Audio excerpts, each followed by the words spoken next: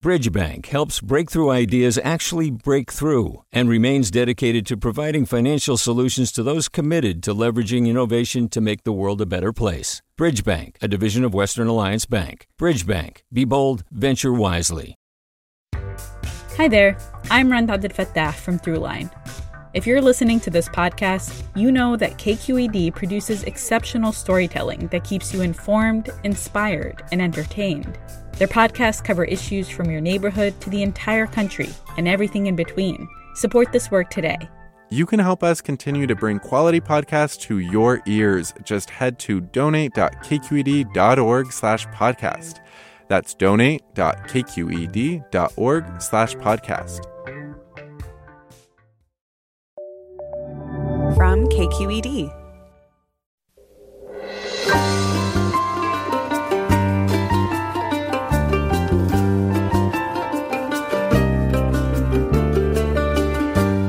From KQED Public Radio in San Francisco, this is Forum. I'm Rachel Myrow. In recent years, Silicon Valley companies have spent hundreds of millions of dollars in an attempt to diversify their ranks. But racial and gender discrimination is still a major problem in 2021, and employees report human resource departments not only dismiss complaints, they push out employees who speak up.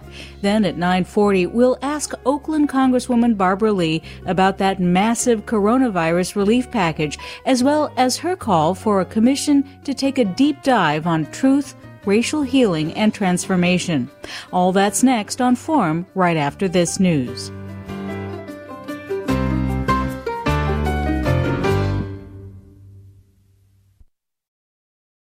Welcome to Forum. I'm Rachel Myrow.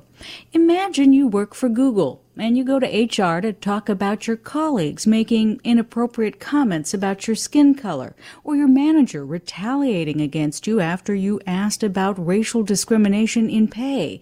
And then HR responds by recommending you seek therapy or take medical leave to address your mental health. About a dozen current and former employees at Google recently confirmed with NBC News this is a common practice at the company, which employs 23,000 people at its main campus in Mountain View alone. What is going on at Google and really throughout Silicon Valley? Here to talk about it is April Glazer, technology reporter with NBC News, and Natasha Tiku, tech culture reporter for The Washington Post. April, why don't we start with you? Have you heard from more Google employees since your latest story published last week? We have, yeah. When it came out, there was definitely a outpouring of responses from people, not just at Google, to be clear, but across the technology industry and actually just corporate America in general, just at large companies. This appears to be a rather common tactic for when people, as you put it, confront human resources about a discriminatory experience that they had on their team. They're often suggested to seek therapy, and that makes workers feel like they're the problem. And so a lot of people came forward and said, after the story came out and said, it was really relieving to read this. It was cathartic to see that it wasn't just them. It really sounds like gaslighting in a corporate sense. Yeah, people actually used that word quite a bit while we were reporting this story, that they felt that their concerns weren't taken seriously. And in fact, they were told that maybe they're mentally unwell. So it seemed like kind of the textbook definition of gaslighting, as far as gaslighting being when you tell someone that there's a problem and then they kind of turn it back on you in some way and turn you into the problem. That appears to be what happened here, according to our sources. Natasha, you'd think tech companies, for that matter, large companies all over the U.S., have the money to hire really good HR people, the best. So what do you make of headlines like this one from April? Well, I think April's story really highlights how much of a pattern and how intentional this practice is.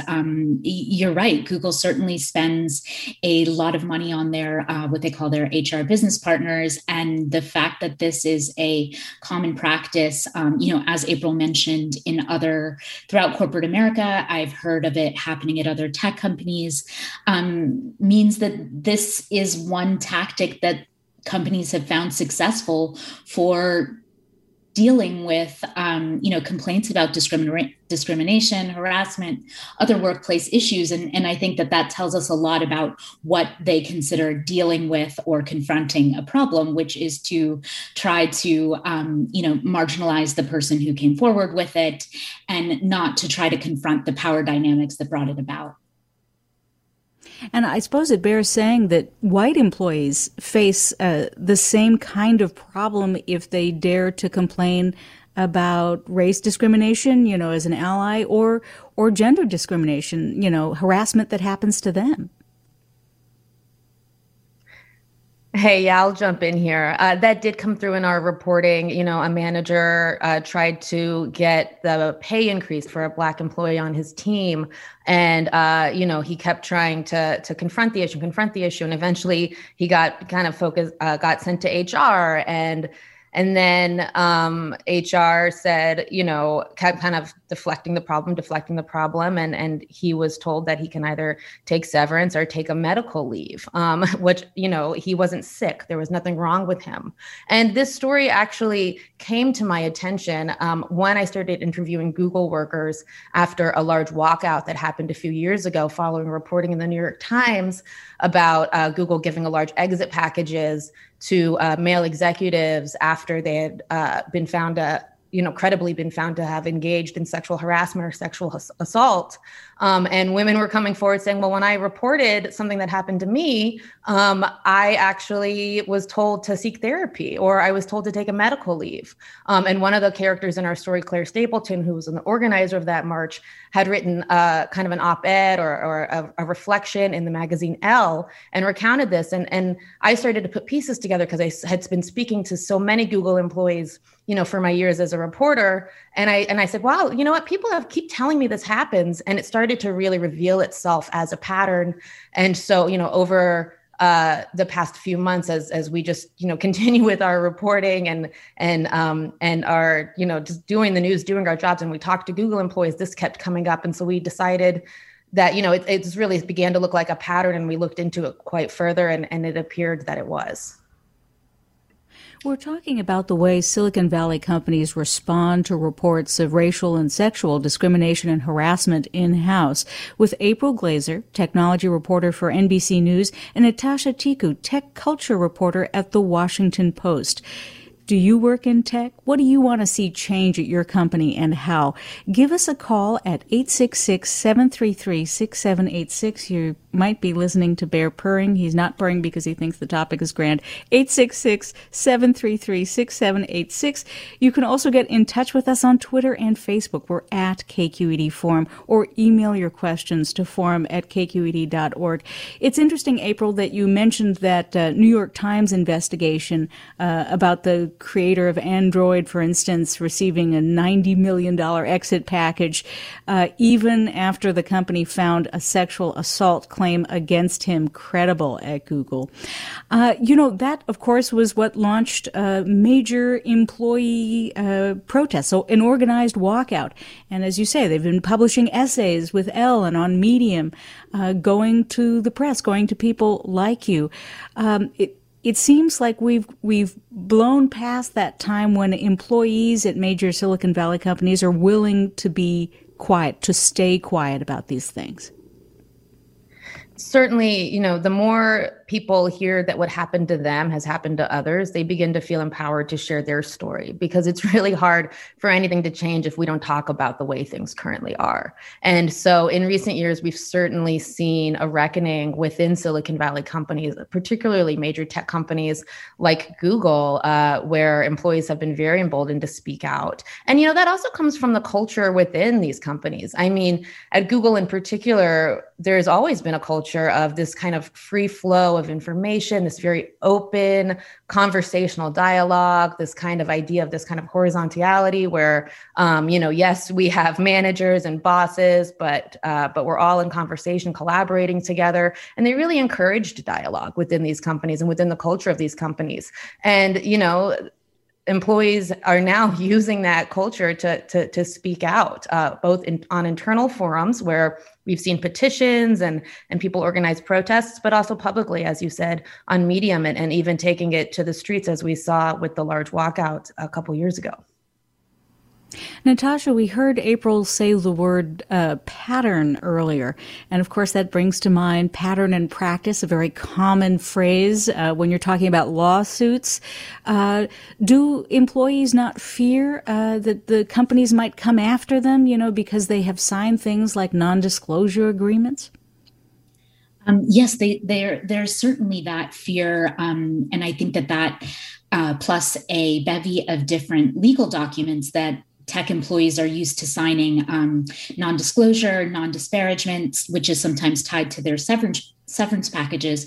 It's this double effect of professing a culture, like April said, that is very open and embraces dissent with these social norms inside tech companies about keeping it in the family, keeping it internal. Like, we can have these candid dialogues only because you are not willing to speak to the press. And I think that's why this tactic of turning a valid complaint about harassment or discrimination or, employment law violations into reframing it as a mental health problem is so effective, because, what April said, like around the same time that reporters were hearing about this, other Google employees were learning from each other. Claire Stapleton, who was in the NBC story, she and another Google walkout organizer hosted what they called a retaliation town hall after they faced some of these issues. And I from what I heard, that's when a lot of other employees realized that they weren't alone in being told that this was a mental health issue or to take leave. It's a very quick way to shut someone up because, they might think, wait, is it me? Is it my problem? If you don't know that it's a pattern and a tactic that companies can use, you might end up keeping what's happening to you to yourself. Let's go to the phones now. And Melissa in San Francisco. Hi. So I've worked at 3 tech companies down in Finance District at this point in my life. And what I've often found is, first, that there's a culture of HR amongst employees really not being your friend and being there to protect the employer. So if you're an employee that has a problem, it's not necessarily encouraged to go to HR, but also that of the companies I've worked for, a significant amount of HR was actually under 30. So there was a lot of kind of young, untrained individuals in HR trying to address a lot of these problems that just didn't have the resources or expertise to do so. Interesting. Is that something you've seen in your reporting, Natasha? I haven't heard exactly that pattern, but I have heard that, there is a growing awareness among workers that HR is not your friend, exactly as the caller said. That's something I think that the longer you're in the workforce, you eventually have to confront that fact. But, I have heard one dynamic that comes into play with Google is oftentimes, or even Uber actually, oftentimes the people working in HR are white women, and that can shape the way that they digest your complaints about discrimination and racism. We'll respond to it. I'm going to have you put that thought on pause. We'll get right back to it. Just want to tell folks we are talking about the way Silicon Valley companies respond to reports of racial and sexual discrimination in-house. If you want to join the conversation, 866-733-6786. You can also get in touch with us on Twitter and Facebook. We're at KQED Forum. Of course, we still take email, so email your questions to forum@kqed.org.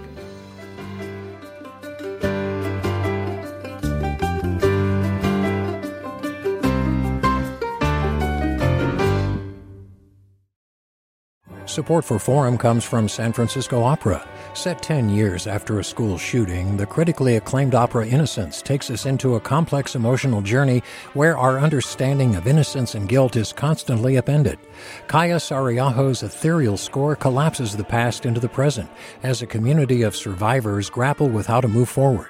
Don't miss the highly anticipated American premiere of Innocence, June 1st through 21st. Learn more at sfopera.com.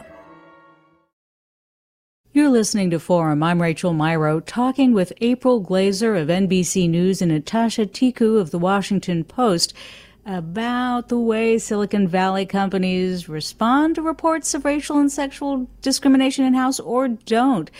Natasha, we were just talking about the diversity or lack thereof in human resource departments possibly being a factor in this. And that's one of the things we've sort of seen since 2014 when many of these companies began publishing annual reports of their racial and gender makeup. That, you know, from department to department, there are big differences. Certainly, yeah. And, it's interesting to note that where we've seen the least diversity is the technical workforces of these corporations. And that is also, the folks who are on the highest strata on internal company hierarchies. The dynamics that we were talking about, white women being the ones to adjudicate these complaints, I think that's something that Dr. Timnit Gebru and also April Curley, both of who were featured in April's story, that's something that they have talked about, the challenges that they face in talking to other women who they hoped would be, kind of open to understanding their concerns, but ended up inadvertently or perhaps intentionally silencing their complaints and marginalizing their concerns. We've got another caller on the line, Brian in Oakland. Hi, how's it going? Good, how are you? Not too bad. I'm calling because I used to actually work at Google and LinkedIn. I'm a black male. I left the industry recently, and a lot of my other friends who are black males have left the industry exactly for what you're talking about. I made it to the executive level, but even at that level, I would try to bring in a white male or somebody else or another female into the room whenever I had meetings with some of my white counterparts, because I did not want to be assumed to be violent or angry or et cetera if the meeting wasn't going well. Wow. I've also seen women be harassed at company parties and executives not necessarily taking any responsibility for that in a long way. And there's really no, as you're saying, there's really no way to adjust this unless you're outside of the industry and you're not working for these companies anymore, because everybody talks. April, any thoughts about this? I mean, Brian is talking about something he's observed at more than one company, right? Google and LinkedIn, and doesn't feel that this is something that can be addressed from within. It's hard to say if it can be addressed from within, but certainly they've been investing on addressing it from within, and we have not seen a lot changed in years despite a tremendous amount of investment. But one thing that really struck me about the caller's first comments is that he said he's no longer at these companies. And so, we have to ask, when there is a problem and people do try to, address it internally, go through the proper channels, and then they are kind of denied, their experience is denied to them, right? And they're told that maybe they should go seek mental health leave, they don't stay. And so, I think that this actually speaks to something that Natasha has reported on quite a bit, which is, why diversity in Silicon Valley is so unchanging, right? I mean, it's partially because of recruitment, which is a recent article that Natasha wrote in the New York Times, in the Washington Post, rather, about issues with recruiting at historically Black colleges and universities for technical teams within Google and across Silicon Valley. But also then once people get there, how are they treated, right? And so often diversity in the technology industry is reduced to this kind of quote unquote pipeline problem, or that people, are not getting recruited, they're not hiring enough. But there also is a problem with retention, because once people are there, there's a question as to how are they treated. You brought up my next point, the difference between recruitment and retention, because, years into this investment, as you say, many of these companies show really incremental gains, especially when we're talking about Black and Latino employees. Natasha, I mean, is there a company or companies, plural, that are doing it right, showing us the way forward to really improve the situation? I recently took a very close look at the diversity reports from various tech companies, and I was sad to see that there really was very little difference among them. Twitter had a bit more success with diversifying its technical workforce when it came to Latinx and Black engineers. However, Twitter also has a much smaller workforce than some of the companies I was comparing them to: Apple, Google, Microsoft, Facebook, it's really painful to see the lack of progress. And as you look closer at some of these diversity reports, the lack of investment compared to the way that these companies fund other projects that they think are, high priority and, can make a real difference to their bottom line. It feels like despite their rhetoric changing, their practices really remain the same. Let's turn now to Peter in Woodside. Yeah, hi. I also my heart goes out to so many people that have justifiably complained of racial discrimination, and I've spent my life trying every way I can to become more sensitive. My question is it ever questioned when an employee levels such a charge at their superior? Is it ever questioned whether or not that employee who's charging some form of racial discrimination might also be using the R word, the racism word, in a manipulative way? In other words, are their motives ever questioned, or are their motives always automatically and instantaneously assumed to be legitimate? I'll take my answer off the air. Thank you so much, Peter. April, any thoughts on that? Yeah, I do have thoughts on that. The first thing I'll say is that when people go to HR, it's usually because it's gotten really, really bad, right? Like, just because you have some bad interaction doesn't mean the first thing you're going to do is go to HR. It usually has to be a pretty bad interaction. And at least with all the sources I spoke to, they only went to HR after stuff had stacked up for sometimes years. And they were finally like, okay, you know what? I have to talk to someone about this, because if I'm going to stay at this company, something has to change. One thing that Google told me in the course of my reporting is that it does investigate all of its claims when not in claims, but when people come in and claim that something had happened to them, something discriminatory had happened to them, or they experienced racism or sexism on their team. So, according to Google anyway, all claims are investigated, all complaints are investigated, and then they kind of, act accordingly from there. So, I can't say what the motivation of anyone is, but I do know that the many sources that I've spoken to over the years say that going to HR is never easy. It's even harder to go to a reporter. They usually do that when everything else fails, right? And that, Google does say that it investigates everything. So I hope that answers the question. It kind of raises another question, too, which is many of these cases seem very difficult to investigate, unless somebody has been stupid enough to document their behavior, say, in an email. You're up against a she said problem where, who do you trust? Who do you believe? There often is documentation, though, because, as actually Natasha can account for it in her reporting on Pinterest, specifically where we've seen, serious accusations of racism within the company and Black women leaving the company. There's an email trail. There's people who can corroborate. These are often patterns that go on for long periods of time. And, there also is something to be said for believing victims, right? When people are already marginalized in their job, if they're the only Black person on their team, it's already uncomfortable enough to raise a problem like this, because maybe you feel that you don't feel so secure in your position. You're not sure if you're accepted on your team, maybe because of the way you're treated. It's going to HR is just not easy. Garth writes. sorry. Oh, sorry, Natasha.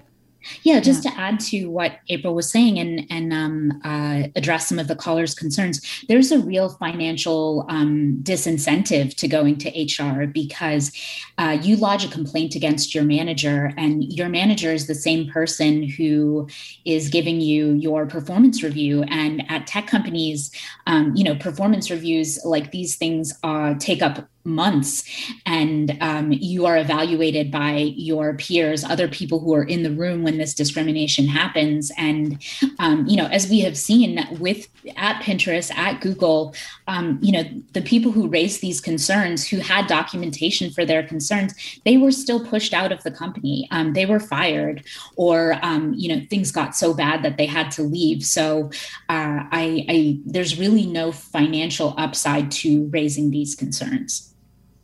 And, as your reporting and other people's has confirmed, HR departments often move somebody who's lodged a complaint from one team or division to another, in effect derailing their career, even if they're being taken away from the quote-unquote problem person.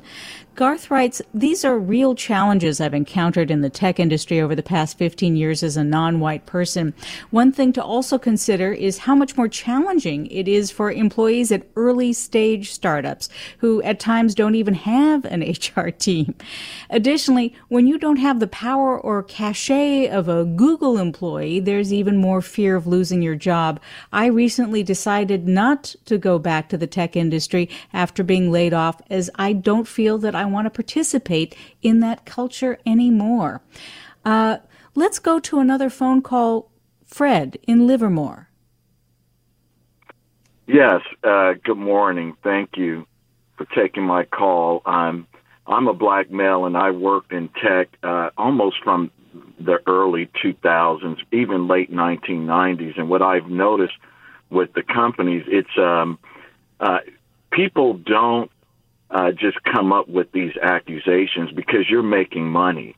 You're in an environment where you see the opportunity, you have the stock options, there are a lot of opportunities to make money. So for an individual to actually make a complaint and to go to HR is a big deal because their career is at stake, their financial stability is at stake. So it's not something, as the last caller was saying, well, how do you know? Well, there are exceptions to the rule, but that's life. But for the most part, people leave, and I actually left because I personally felt that I wasn't moving up the corporate ladder in a way that my skills, my numbers, I was very successful, and my peers thought I was, but when opportunities for executive level or at a higher level, those opportunities were on the table, and I was recommended by my peers or my immediate manager, he even told me they would talk about other people. So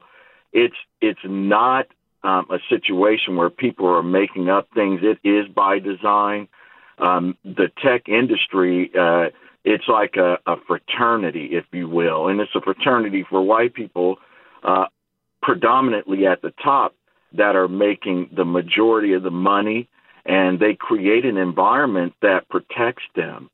So if you're an outsider, if you black, if you don't play the game, or if you are whatever persuasion and you don't, blend in and basically accept the environment, and you are on the outside looking in. So that was, my experience. I left the industry. I'm happy I did. I'm in healthcare.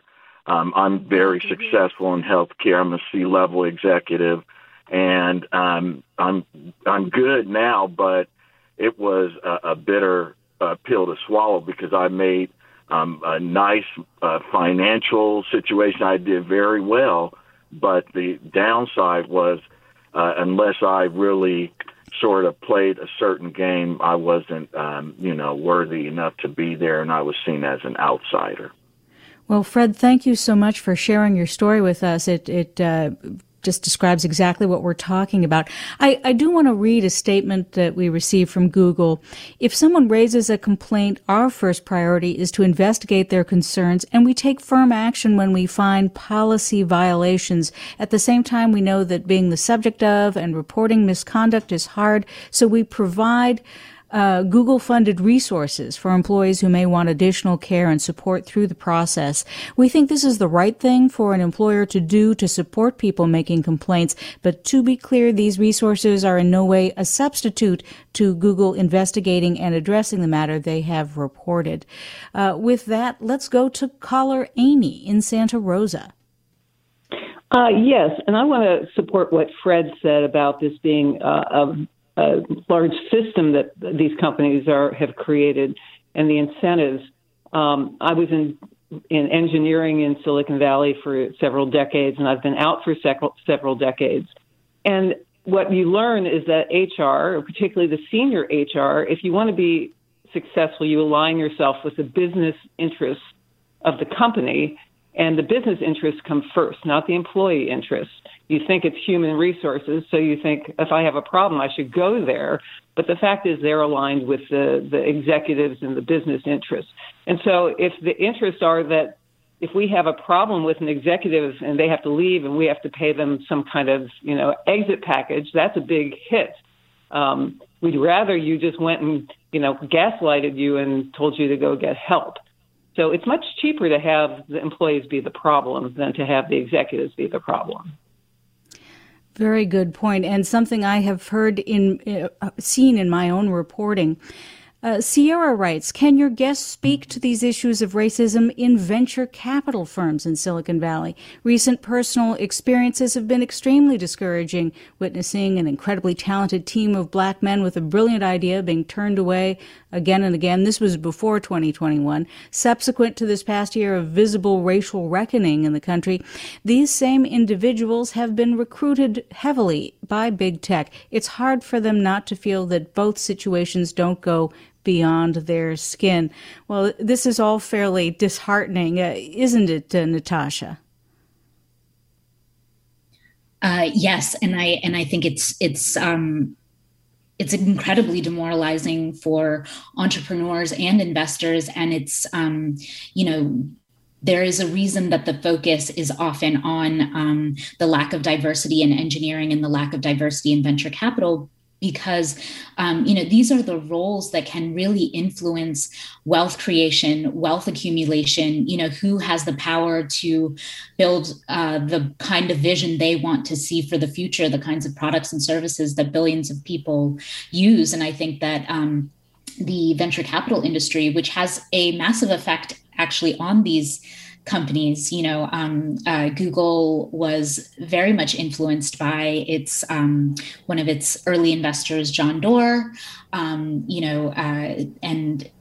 we really the lack of diversity in venture capital is even more stark when you look at not only, who gets the funding, but also the upper rungs of venture capital firms. Who's a general partner? Who actually gets to make the funding decisions? Who gets to be a billionaire based on their ideas? It's very often white men. White or Asian. Well, I want to thank our guests for a sober conversation about how much further we have to go in Silicon Valley. I've been talking with April Glazer, technology reporter for NBC News, and Natasha Tico, tech culture reporter for The Washington Post. Stay with us. You're listening to Forum.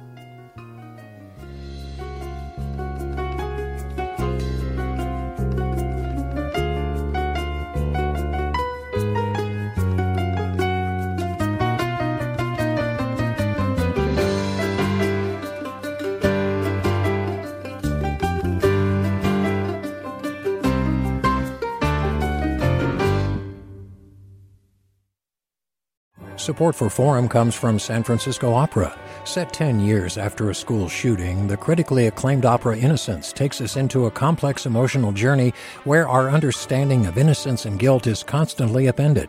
Kaya Sariaho's ethereal score collapses the past into the present as a community of survivors grapple with how to move forward. Don't miss the highly anticipated American premiere of Innocence, June 1st through 21st. Learn more at sfopera.com. We've all got those parts of our house where the internet just won't go. Well, if you had wall-to-wall Wi-Fi from Xfinity, you could worry less about dead spots. Because with wall-to-wall Wi-Fi from Xfinity, you get fast speeds, reliable connection in every room, and power for all of your devices, even when everyone's online. That's wall-to-wall Wi-Fi only with Xfinity. Restrictions apply, not available in all areas. Actual speeds vary. All over the country, we need to improve reading in Wisconsin. Schools are changing the way they teach reading. I'm calling for a renewed focus on literacy. We have gotten this wrong in New York and all across the nation.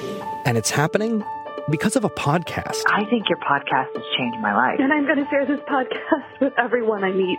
Sold a Story investigates how teaching kids to read went wrong.